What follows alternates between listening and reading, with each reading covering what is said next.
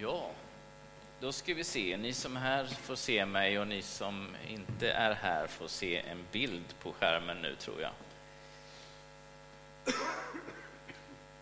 Det här är en bild man kan hitta i en kyrka, kanske oftare i en katedral eller kanske en katolsk kyrka. Där finns ofta de 4 evangelisterna med. Ibland blir det lite detektivarbete att ta reda på vem som är vem. Men de har vissa såna här små ledtrådar. Och Matteus ser man ofta tillsammans med en liten änglaliknande varelse. Det här är en ängel som håller en penna i handen, alltså en budbärare som kommer. Så det här syftar på, i början på Matteusevangeliet, det står inte alls lika mycket som i Lukas exempelvis, julevangeliet som vi läser varje jul. Utan det står egentligen om 2, det är mer Josef som lyfts fram där än Maria. Så Josef får ju 2 besök av ängeln. Så man menar att det är det syftar på. Ja, det är alltså en introduktion till Matteusevangeliet som vi kommer att finnas i rent textmässigt under stora delar av våren här. Och vi hittar ju Matteus precis i början på Nya testamentet. Och det står inte därför att den är äldst, för det är ingen kronologisk ordning på böckerna så. Utan den står där troligtvis för att den på ett särskilt sätt knyter samman det gamla och det nya.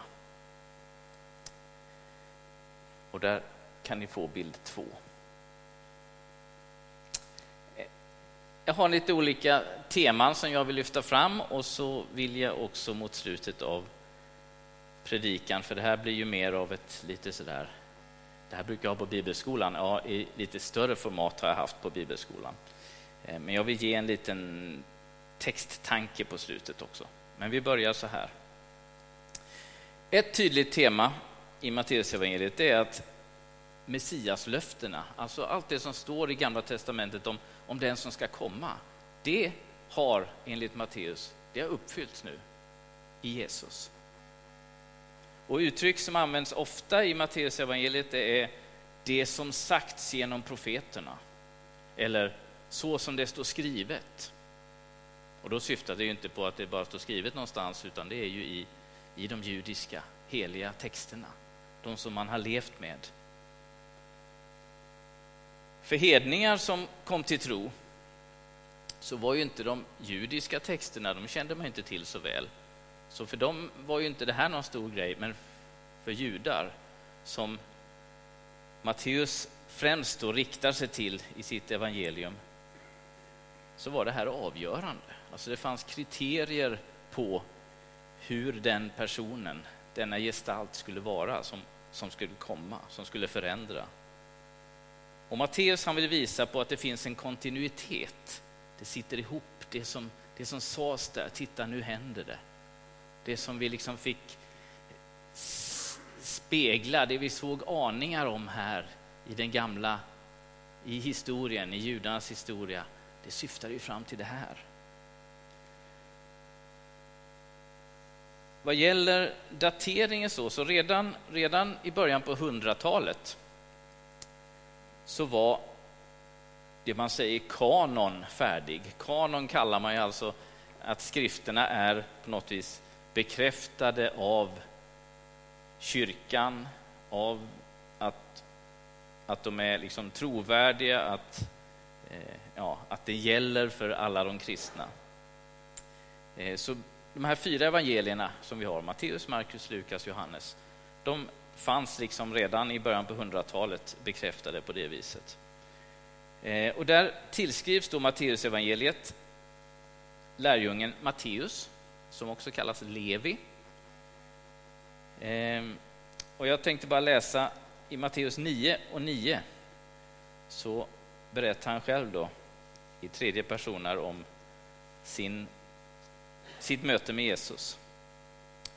Det står så här: Jesus fortsatte därifrån, och då han såg en man som hette Matteus sitta utanför tullhuset sa han till honom: följ mig. Och Matteus steg upp och följde honom.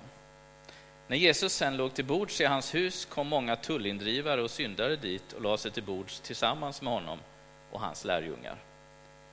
Jag stoppar där. Så här möter vi då tullindrivaren Matteus. När vi läser om det här i Markus och Lukas, då kallas han för Levi, men det ska vara samma person. Man daterar Matteusevangeliet till någon gång mellan år 65 och år 85.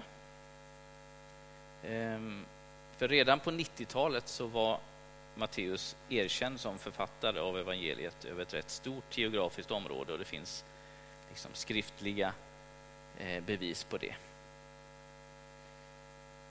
Så Matteus är alltså riktat, vi kan ta nästa bild, främst till judar. Det finns en tongivande kyrkofader som heter Irenaeus, som någon kanske har hört talas om. Han skriver år 185 i en skrift så här: Matteus har bland hebreerna även utgivit en evangelieskrift på deras eget språk. Så står det i introduktionen lite när han talar om Matteusevangeliet. Till hebreerna, alltså till judarna, på sitt eget språk, och då var det arameiska, för den här tiden så talade man arameiska. Den här arameiska texten, grundtexten, har man tyvärr inte funnit. Den har gått förlorad. De äldsta kopiorna man har hittat är ju på grekiska då. Hur kan man ana att det är riktat främst till judar då? Jo, det finns en del sådana kännetecken eller ledtrådar. Det ena är att det börjar med ett släktregister som är lite tungt när man börjar med Matteusevangeliet. Det är liksom bara en massa namn så här. Men där går alltså Jesus släkttavla tillbaka till Abraham. Och för judarna var ju släktskapet bakåt jätteviktigt.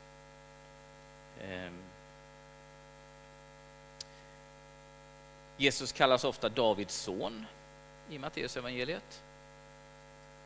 Och det var Davids son, det var ju liksom, det hade också med Messiaslöften att göra. Det ska komma en ättling till David som då ska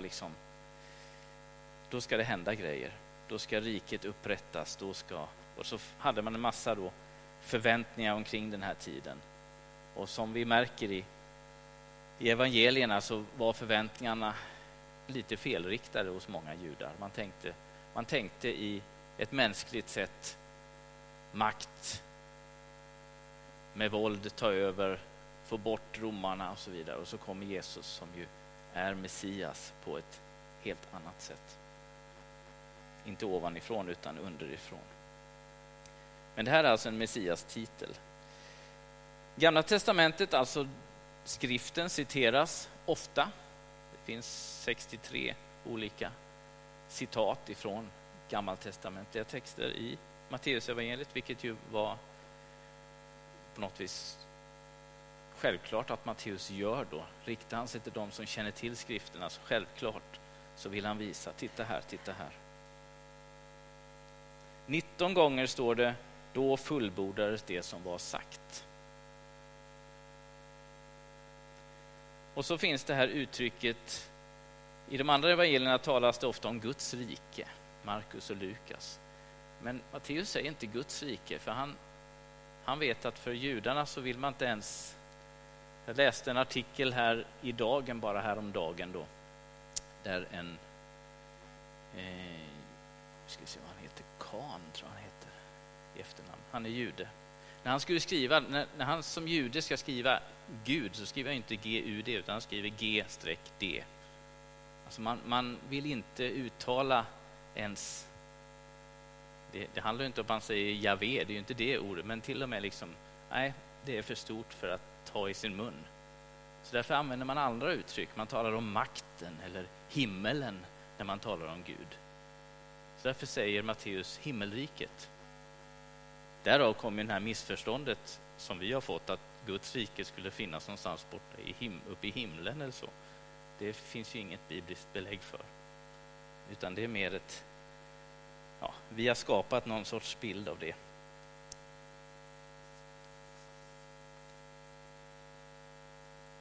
Vi tar nästa bild då. Skelettet i Matteusevangeliet, vi är nere på en bit ner, det är Jesu olika tal.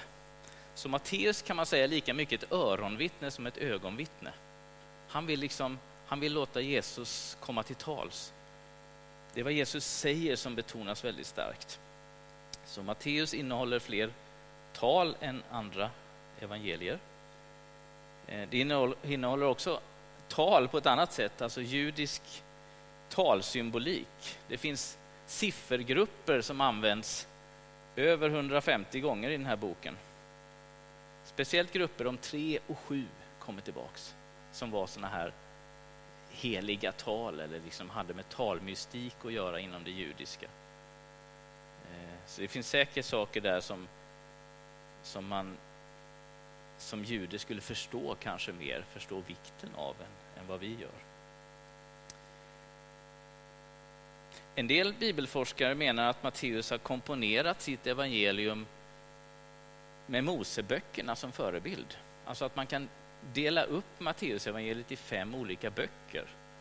Jag ska inte visa den strukturen här nu, men det är lite intressant. Alltså det finns ett naturligt sätt där det finns liksom ett tal och så finns ett antal under och så blir det som en slutkläm. Och så kommer ett tal och så är det lite under och det händer saker och så är det en slutkläm. Så man kan liksom hitta en sån struktur genom Matteusevangeliet. Och det kanske är det så. Kanske är det ett sätt för Matteus att på något vis visa på tyngden. Det här liksom, det som står här, det speglar någonting annat. Och vad Matteus gör är att han också beskriver Jesus som den nya Mose. Inte med ord, han säger inte det någonstans, men det finns en tydlig symbolik. Och det fanns ju ett starkt messiaslöfte knutet till Mose. Mose säger i slutet av sin levnad i 5:e Mosebok 18 så står det så här: Herren din Gud ska låta en profet lik mig träda fram hos dig ur dina bröders led. Honom ska ni lyssna till. Och det där ordet av Mose, det blev för judarna, man kallade den här gestalten för profeten med stort P. Profeten som ska komma. Så det blev en sån legend man tog med sig. Att den här profeten, vilket ju är lika med Messias egentligen, ett annat ord för Messias. Och när vi läser Matteusevangeliet så finns det vissa, alltså hur Matteus väljer att berätta visar att han syftar lite på Mose. Om vi tittar exempel omkring Jesu födelse, flykten till Egypten och hur hans liv är hotat och hur Herodes tar död på massa barn. Alltså det är ju nästan en spegelbild av vad som händer vid Mose födelse. Jesus, han gör tecken och under precis som Mose. Tittar man i kapitel 8 och 9 så hittar man 10 olika under, mirakel som sker. Och när judarna tänkte på Mose, då var det de här 10 undren, även om det är plågor och vi kan läsa det och tycka att det är obehagligt. Så när Israel skulle befrias ur Egypten så är det 10 stycken liksom, tecken som sker där så att de till slut får bli befriade. När Jesus har varit på förklaringsberget så lyser hans ansikte som solen. När Mose hade varit uppe på berget så står det att hans ansikte strålade. Och vi har, som Lasse läste ifrån bergspredikan, Jesus talar från berget. Och för judarna att liksom ett tal från berget, det liksom går ju tillbaks till det allra viktigaste, Guds lag som gavs från berget. Men nu när vi läser bergspredikan så är det den nya lagen, den som läggs i hjärtat, som det innersta syftet som Jesus talar om. Där Jesus bland annat säger, och det kommer ju säkert i predikningar längre fram: ni har hört att det blev sagt till fäderna, men jag säger er. Alltså här är en person som menar sig ha auktoritet att till och med korrigera den judiska gudsbilden och förståelsen av skriften. Han är profeten, visar Matteus.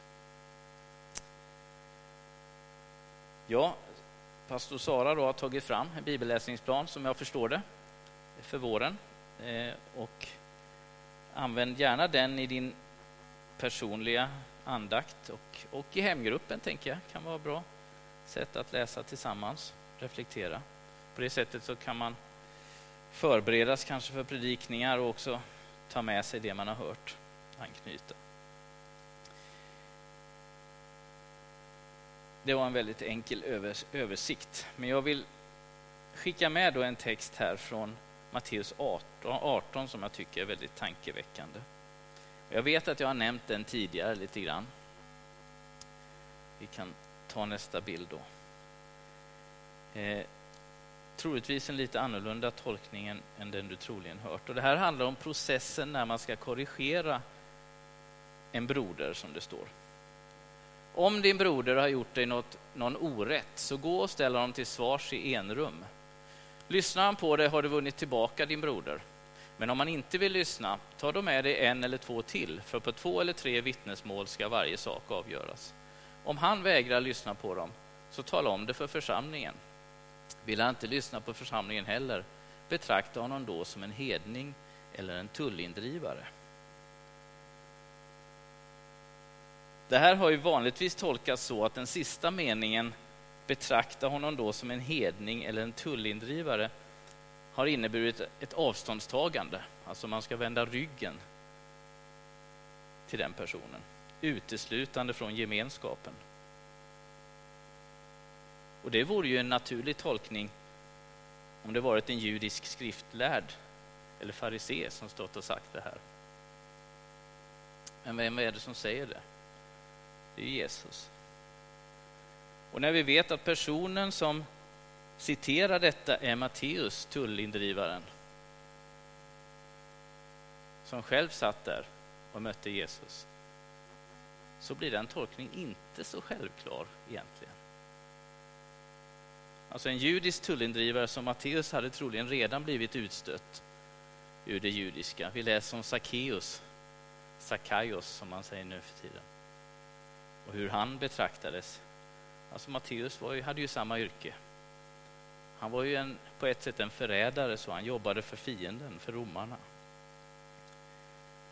Och hur betraktade då Jesus hedningar och tullindrivare? Ja, fråga Matteus. Jo, Jesus gick på fest hos honom. Vände inte alls ryggen till. Det fanns inget avståndstagande hos Jesus. Och då är frågan, ska det finnas avståndstagande i den gemenskap som menar sig följa Jesus? Ofta tror jag vi har mer gemensamt med fariséerna än med Jesus, faktiskt. Om vi tittar på nästa bild då, ser man också var den här texten är insatt i evangeliet. Alltså vad finns det för händelser runt omkring den här? Hur har Matteus som redaktör gjort när han vill berätta den här texten? Jo, då har han satt ihop det så att den här texten står mitt emellan 2 andra väl kända texter. Innan så är det liknelsen om det förlorade fåret. Alltså någon som gått vilse och som Jesus söker upp, eller herden i den här berättelsen.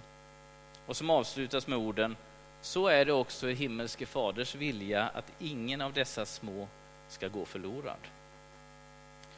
Och direkt efter texten om hur vi ska gå till rätta med varandra, så kommer en händelse som handlar om att förlåta gång på gång på gång. Och där Petrus inleder med orden: Herre, hur många gånger ska min broder kunna göra orätt mot mig och ändå få förlåtelse av mig? Jo, 70 gånger 7 gånger. Så min tanke här, och det här ska du självklart läsa och pröva och fundera över. För inget som sägs här ska bara liksom tas emot. Men en alternativ tolkning som jag kan tycka är minst lika rimlig eller rimligare, det är att vi ska enligt texten då göra vad vi kan för att ställa saker och ting till rätta.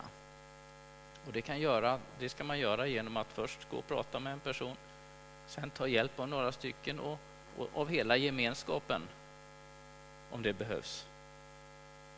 Men sen ska vi fortsätta förlåta och gå på fest hos den här personen om det blir fest. Inte vända ryggen till. Det finns ju en smärtsam historia här i många av våra frikyrkor. Av uteslutningar och av vända ryggar.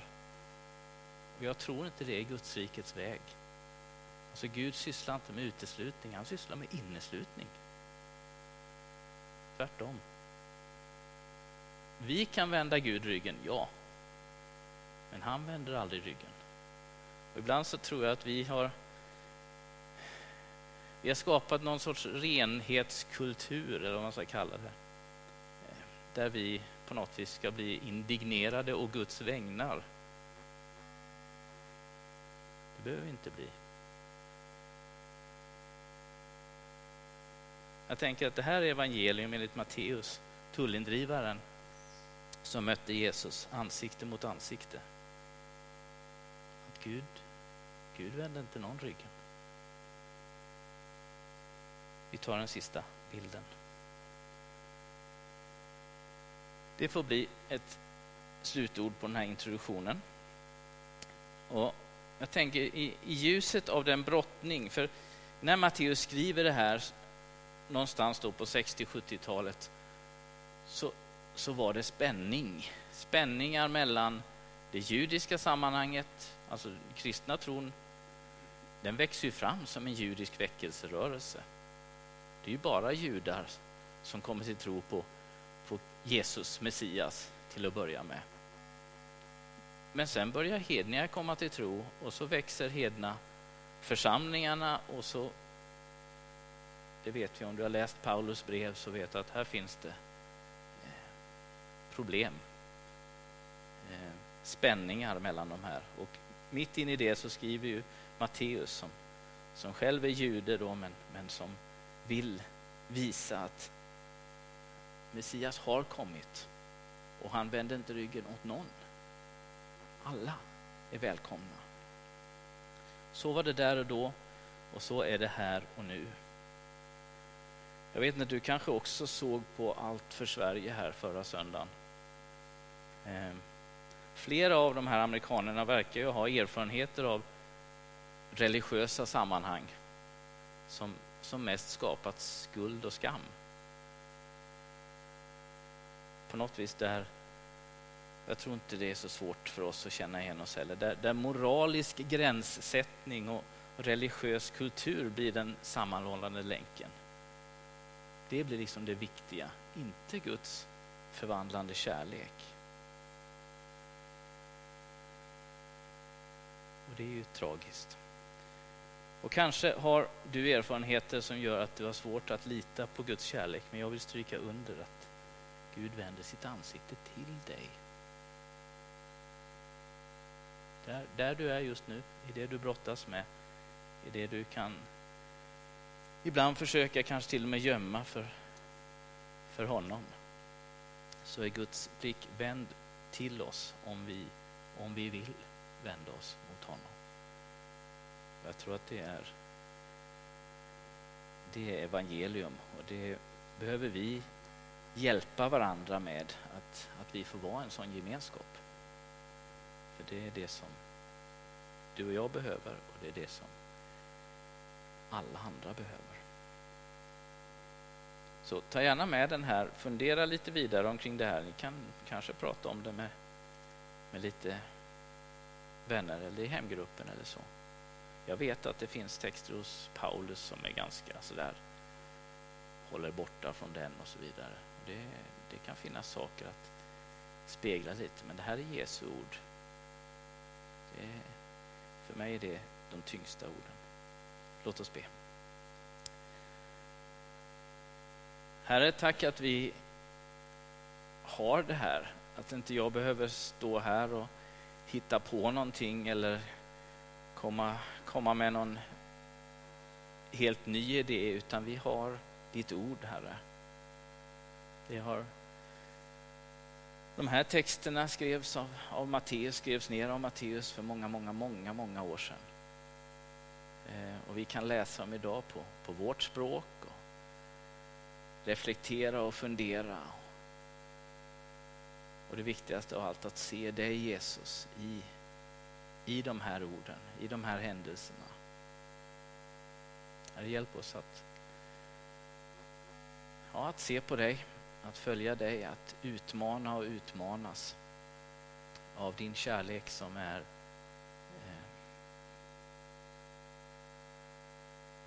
ibland omskakande, kontroversiell, Herre. Hjälp oss att vara en gemenskap som får vara överraskande varm, överraskande kärleksfull. Led oss vidare i den här tuffa tiden som vi har gått igenom och som vi fortfarande inte riktigt ser slutet på, Herre. Ta hand om den som sitter själv där hemma och känner sig isolerad. Herre, vi behöver varann. Vi hör ihop. Tack för församlingen. Amen.